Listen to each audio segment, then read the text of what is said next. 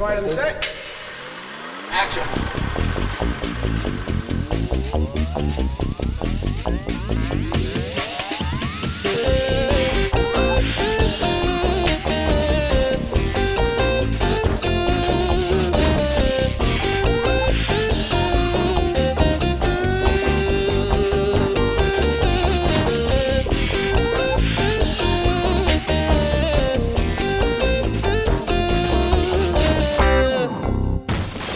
Welcome everyone to the Movie Machine Podcast presented by Hot Chocolate Media. I am your moderator, Kyle, today, and I'm joined by three just titans of cinema history. I'm joined by Kirsten Wade, our writer, who designed all of David Bowie's codpieces in Labyrinth, and then Jacob Gulliver, our director, who was the choreographer for the Truffle Shuffle and the Goonies, and David Elwyn, who literally played Christopher Guest's sixth finger in The Princess Bride. The proudest moment.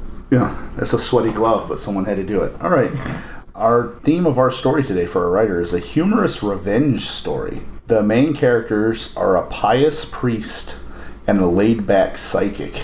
So, first, the thing that we have to decide is, what are we taking revenge on? What exactly are we going to be getting revenge for? And if we're going to be making this funny, I think that it should be revenge for, maybe, so the psychic feels that the priest's Bible gives him extra powers, because maybe it used to be owned by a priest who was psychic himself. And so the psychic has stolen this Bible, and by hook or by crook, this priest is going to be getting it back. So we start with a sort of a bumbling psychic coming in and trying to sleight of hand it away.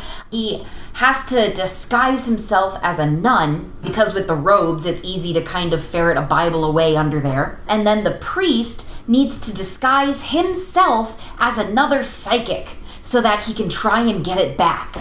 I think that the priest is going to manage to sort of ingratiate himself in with the psychic's friends and culture, and he has to pretend, to be this sort of metaphysical type person. He finds that he is able to fake his way into this culture pretty easily.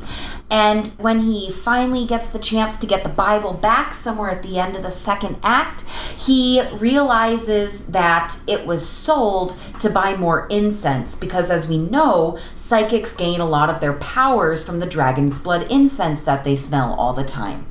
So they have to go to the incense dealer who's in the nearby city in a very, very shady part of town and work together so that they can get the Bible back and restore it to the church. Now, of course, the psychic isn't going to be very happy that he's not going to be able to get the book back for himself. However, I think that in the end, he's going to decide that it's the right thing to do to return it to its spot in that church. All right, you got a title for the film? Oh, gosh. Or names for the characters, maybe? Yeah. Title's most important, but... Yeah. So, the priest, I'm thinking he's got to have kind of a stick-in-the-mud name. I want to call him Clarence, but, everybody will just have to call him Clary.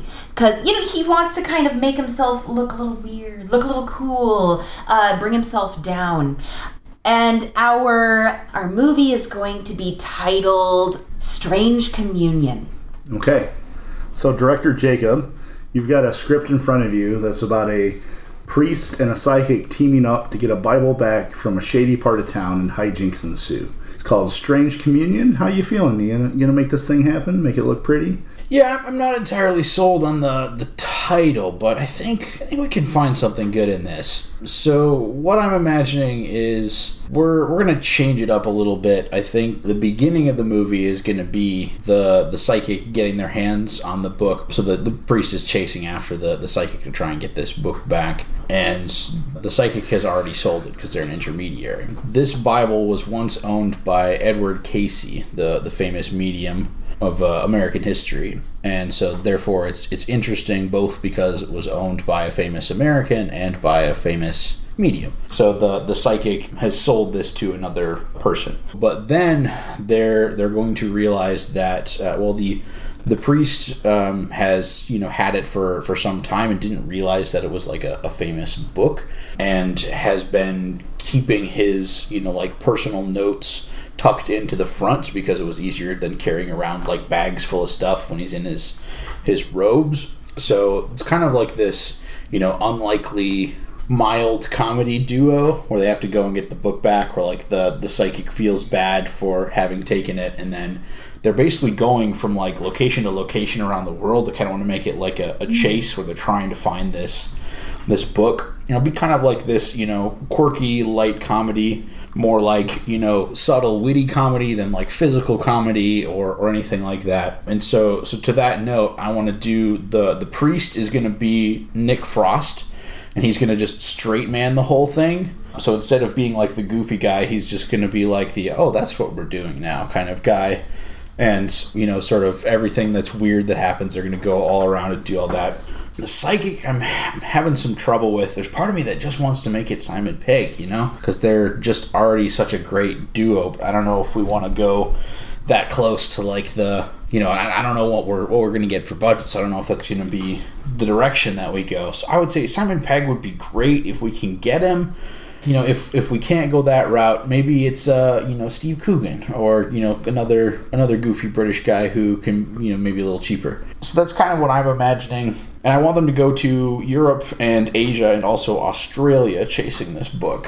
So I do want it to be set in Britain because I think this will sell really well to a British crowd. I don't really like the title, so let's change that. All right, so you still have a script, Strange Communion, but the director circled it in a red pen and it just says no on that title, but no input. It's a buddy world-skipping adventure where they're hunting down a Bible starring Nick Frost, and please, please, please, Simon Pegg if we can, but if not, Steve Coogan's cool.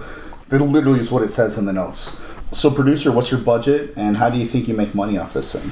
I'll tell you what, I think we can market this as a very tongue-in-cheek exploration of religion. Everything is possibly just all pretend, but it doesn't really matter anyway because we're all having a good time here. We're all in this kind of thing together. Playing with a little bit of that, perhaps the psychic is a bit of a skeptic of religion because it turns out he's a psychic. He thinks that it's all just that, but it may not be. I like Steve Coogan. Steve Coogan is remarkably. Did you see Hamlet 2? Just remarkably awkward dude. I was about to say globetrotting caper case before you ever mentioned it. It literally is here in my notes, so thank you very much.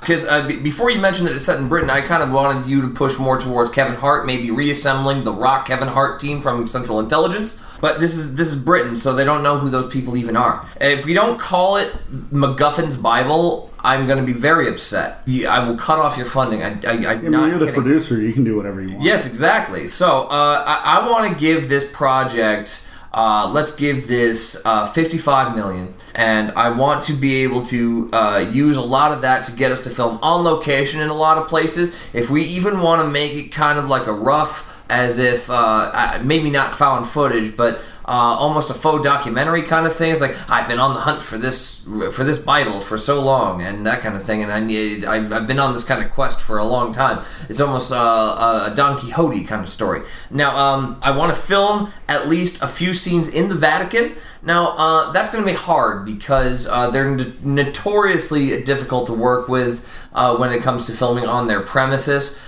If we offer to get them a little bit more of that dragon's blood incense, though, I hear they like that. Maybe that'll sway them. I'm not sure. Otherwise, if you just maybe promise to be really, really nice with their architecture and their priests and everything, that should be fine.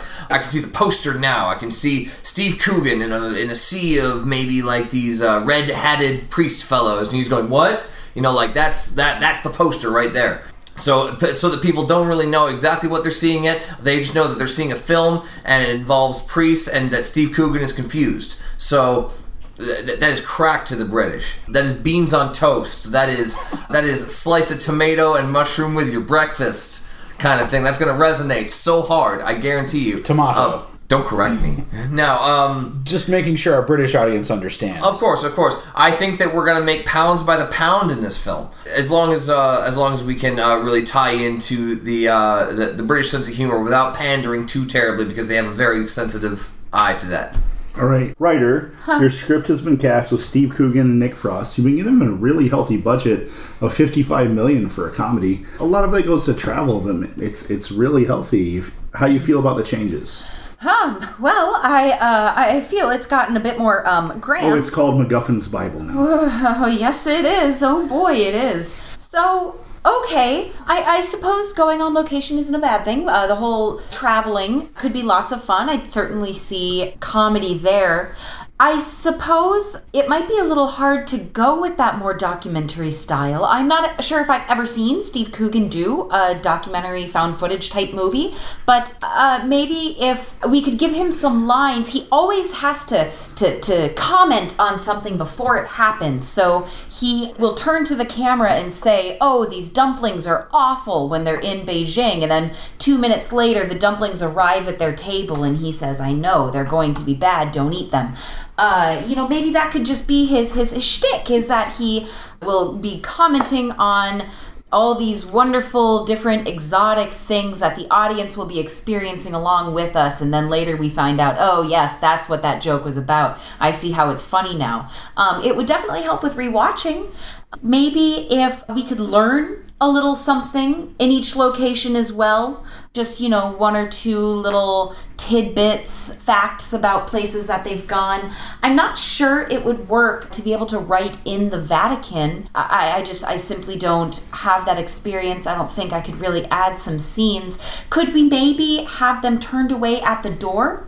And that might also work with that documentary style, because we could just bring our camera and show us getting turned away at the door. That's cheaper. I like it. Right. I think that if we want to make this a bit more revengey, that we have to have some sort of villain then, if they're going to be going all over the place to find this Bible. Well, who is it that keeps moving this Bible away? So perhaps at the end there could be some sort of dark, shadowy person. We only get a glimpse of maybe who they are or what their motives are, but they're the ones who are facilitating the movement of this very, very important Bible. And so, in the last sort of few scenes of the movie, they need to steal it back from this particular character and possibly set up a sequel. Richard Dawkins. So, Director Jacob, the film is still called MacGuffin's Bible. It get changed. Yeah, so I'm going to fix that. We're going to call this the Book of Edgar, since it's Edgar Casey's Bible. We are still going to keep the reference to MacGuffin's Bible in there. Nick Frost will, with a straight face, like when Steve Coogan is berating him in that funny way where he's saying where do you think that Bible came from? Or can you see how old it is? And he's like, oh, I got it from a guy named MacGuffin. Or, it's MacGuffin's Bible, isn't it? And he can just be like, no, it's Edgar Casey's Bible, you big dumb idiot. And then they can have fun little goofy British, mouth off at each other. So that'll be fun. I don't think that found footage angle is the way to go. I'm sorry, I'm not really feeling that. I want to keep this very clean, simple shots, mostly on a tripod. Don't want to do a lot of camera moves and things. Just straightforward. We'll spend our budget on locations so that if we do find some reason to go to the Vatican, which I'm not entirely sold on, maybe we can do that. I'd like to get somewhere like a night market in China or Thailand or something like that, and maybe there's some spiritualist or medium there who has bought the Bible and they have to go to them. Maybe do something in South America. Maybe there's somebody there who's gotten their hands on this Bible and is interested in that. So really take the time to shoot the areas that we have and make this. It doesn't need to be a beautiful cinematic masterpiece, but we've got the budget to get some great cameras and get some great locations.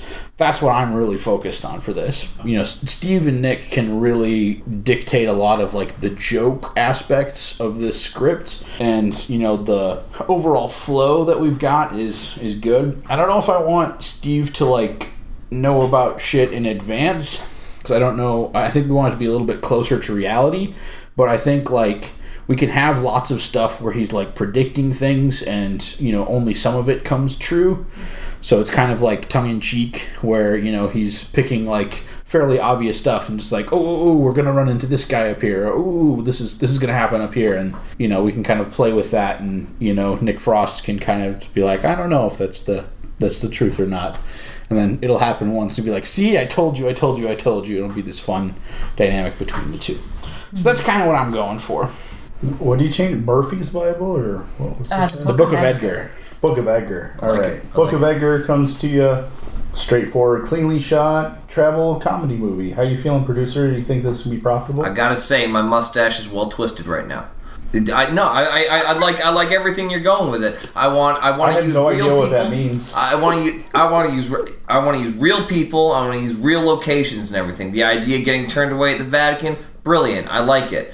I think that we can even go with the whole location hopping aspect of it before we release the trailer, perhaps we can have a viral kind of marketing campaign where we send a Bible, just apropos of nothing, send it to, select people, and then if you receive this Bible, you're like, oh, it's a promotion for a movie, and you and your friends can get free tickets or whatever. You just gotta sign your name and where it last ended up in, take a selfie, and then send it on to the next place, and we could see then how far it travels. We see if we can make a circumnavigating Bible. And then, if enough people have passed the Bible between them and everything, then the trailer for the movie's released. I think that'll build up anticipation for it. I think that having it premiere perhaps in some important church in England, which is great because people don't really go to church in England anymore, so all the, I'm sure that the space is available. So what I'm saying is that we can kind of have a tongue-in-cheek, something that we can actually count on the religious market, while at the same time it's kind of lightly poking fun at the idea of religion sort of in the movie.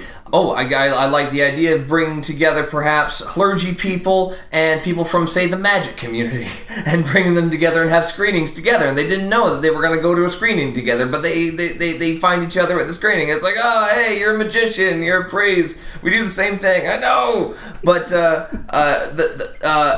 don't think 55 million is too generous a budget. I mean, we might even have a little bit of surplus left over of it, but I mean, travel is expensive. Money it has to change hands so many different times. You gotta take your film equipment, you gotta transport your actors, you gotta pay off government officials, bribes, food, gas, all this other stuff really takes a toll on your pocketbook after a certain time. But having a true international kind of flavor to this movie would be, I think, good for England. I think that they need to remind themselves that there's other countries, and that's good for everybody. All right. So I'm going to put this into the movie machine. Sounds like the foghorn of a sailing ship. Alright, so this one, the movie machine, it goes, okay. The only thing is this is a ridiculously big budget for a very simple two-person travel movie. A lot of people wonder where all the money went. It's kind of a mystery. Like Steve Coogan and Nick Frost, while not D-listers or anything, are not prohibitively expensive actors. Like, their salaries isn't even 10% of the budget. So they're not sure, and with the camera style, you literally need 3 camera guys in a sound. Like, no one's sure where all the money went. And the thing, most British movies only have a budget of $1 to $5 million because, it's a small population. So even if everyone in the country sees the movie, the box office return isn't huge. It's not just for Britain. But that's your primary audience, and it does really well in Britain. It's the #1 movie in Britain for several weeks. It's very popular. You pick 2 beloved actors in the British Isles, and it does really well there. And that almost makes half your budget back. The United States is just kind of, it was like, oh, it's one of those smart talkie films where British people are smart. And we don't like smart movies in America. And so it doesn't do terrible, but it never gets higher than 4th in box office, and it just kind of goes away. So, like, you manage... It does okay in Europe. You manage to break even on the film. It doesn't blow anyone away. British comedy buffs love it, but other than that, that's really all it does. Like I said, it's not a failure. It just kind of happens. So, using time travel magic, is there anything you'd like to do to add a little octane to this film, or are you happy how it turned out? Are you okay with it, starting with a writer? I'm mostly happy with how it turned out. I guess maybe the only thing that I might change, perhaps to make a bit more of a statement, is while it is fun, maybe I would just give them both a scene towards the end where they just have a good long talk about the nature of what they do and what they are doing, and is it worth it, and we're having fun, it's all a bunch of laughs, and then at the end, we all just want to get a little introspective. And so maybe it'll explain it to people who don't quite get it, or it will really solidify it as a more emotional movie. And then we go back to just having fun. But I think that might be the only thing then that I change. All right, director, you don't get rich off this film, but it's respected by people who like that certain brand of comedy. Are you okay with that? It's okay. I like your idea to show some more introspection, and I think, as we're nearing the climax after they've gone to several different places, I think it's okay for them to break down a little bit and, show their humanity a little more. We do want it to keep, closer to the comedy angle than to get too deep into that. So I think I will take half of your advice and put that into the movie. You gotta shove them in deep so that you can pull them right back out again. Right, exactly. Show that they've, come far and done a lot, and they're tired, and it's starting to wear on them a little bit, because then it makes the ending more satisfying when they're able to complete their quest, as it were. So I think what I'm going to do is I'm going to really market this movie more internationally. I think we need to have a decent chunk near the beginning of the movie be in America. I think they go to New York, and Steve Coogan just loves it, and Nick Frost just hates it there. So, and then we'll see if we can find somebody to play a shady medium character. Maybe we can bring in Kevin Hart to be a shady medium or somebody like that. I'll leave to the producer if there's any other actor who might fit that bill. My people could talk to Kevin's people. Okay. Find something that's more marketable there. We'll find an actor. See if we can get Chou to come in and be our Chinese night market medium. So bring in a few more faces that are recognizable internationally. Then spend a little more time focusing on the coolness of these other places that we're going to. So that's kind of my idea. Just let them have fun and experience the places together and their goofy characters. So just so I understand, you're suggesting each place they travel, they meet a comedian from that area? Well, not necessarily a comedian, but we want them to meet a medium. But it'll be a medium played by a comedian. Well, Chou is not really a comedian. He's a singer and actor. It doesn't have to be Kevin Hart. It can be somebody else. Well, because there's nothing medium about him. Sure. See, it's a short joke. So okay, we won't use Kevin Hart then. We'll use somebody else. I was struggling to come up with names, and that was the first that came to my head. We can find somebody else. I'll leave it to David to find that. But the chase for the book is the fun part, and meeting the people who have interacted with it and tell them where to go, or are preventing them from getting further is the interesting part. Okay. All right. So David, your co-creators are doing well. The studio's investigating doing an audit of your film because you're trying to figure out where all the money went, and you're culprit number one. And showing up with a brand new Aston Martin at the audit meeting didn't help you. So how you doing? I'd like it known that I only went for the V10. I did not go for the full V12 Vanquish. Okay, it is not like I did not do this to aggrandize myself or my gilded toilet. Now, that said, if it will help the financials go forward in such a way that pleases everybody, fine. Suppose I could slash the budget, do all that we talked about, the realm of 30 million. Really like that V12. Now, I think that I love your idea of having the cameos from different people, all these different cultures throughout travel around the world. I do want it to kind of go all the way around the world if possible. I do want to have a circumnavigating film production. Again, bribes, expensive. Now, that said, I want to have people that you would not necessarily expect to be part of this cabal of mediums that are shuffling this book from city to city, place to place, country to country. I want them to show up at some hut in Norway, and out steps Hafthor Julius Bjornsson for the mountain from Game of Thrones, because he will do anything. You don't even need to give him much of a script or whatever. You just have him do a series of shrugs and looks, and then they'll just move on because he's a scary dude. It's probably good because he can't act. Exactly. That's why you don't even need people who do act. And that deep introspection scene, I see it happening maybe like while they're crossing a Mongolian plain under a beautiful canopy of stars on ponies. Now, the distribution, I think, can go a lot more international. We need to get ADR going. We need to get the film dubbed in many different languages. I want it to have a true, at least international appeal. Let's lean heavily pro-China. We really like the Chinese audience, and so maybe can be a good handful of scenes that take place in Beijing or someplace. Yeah, that said, I think that we'll be fine. We'll make back our money, and we'll get the IRS off my back. So putting this back in the movie machine, like going more international is probably a good idea. You're able to, like, the movie's not a runaway hit anywhere but Britain, which is to be expected, but it makes enough everywhere. You still only make about $60 million, but you're still able to make the movie. $30 million was plenty to make this movie, so you're able to double your money. It's fairly successful. Like I said, it's well thought of like British comedy fans, and it's very popular among the stand-up comic community because there's so many cameos of stand-up comics from around the world. So yeah, it's a decent film. That's what I'll give you. I mean, that's most... The movie machine's given like I'll give it a thumbs up. Like, that's the most enthusiastic I typically see the movie machine. A shrug with thumbs. Yeah, exactly, right. A shrug with thumbs. So as always, we end with some wisdom from our patron saint, Guy Fieri. And it's one of his quotes. It's spelled foe, but with an accent, so it's pronounced fa, so you don't forget it. Thank you, everyone. Every one of these quotes makes me angry.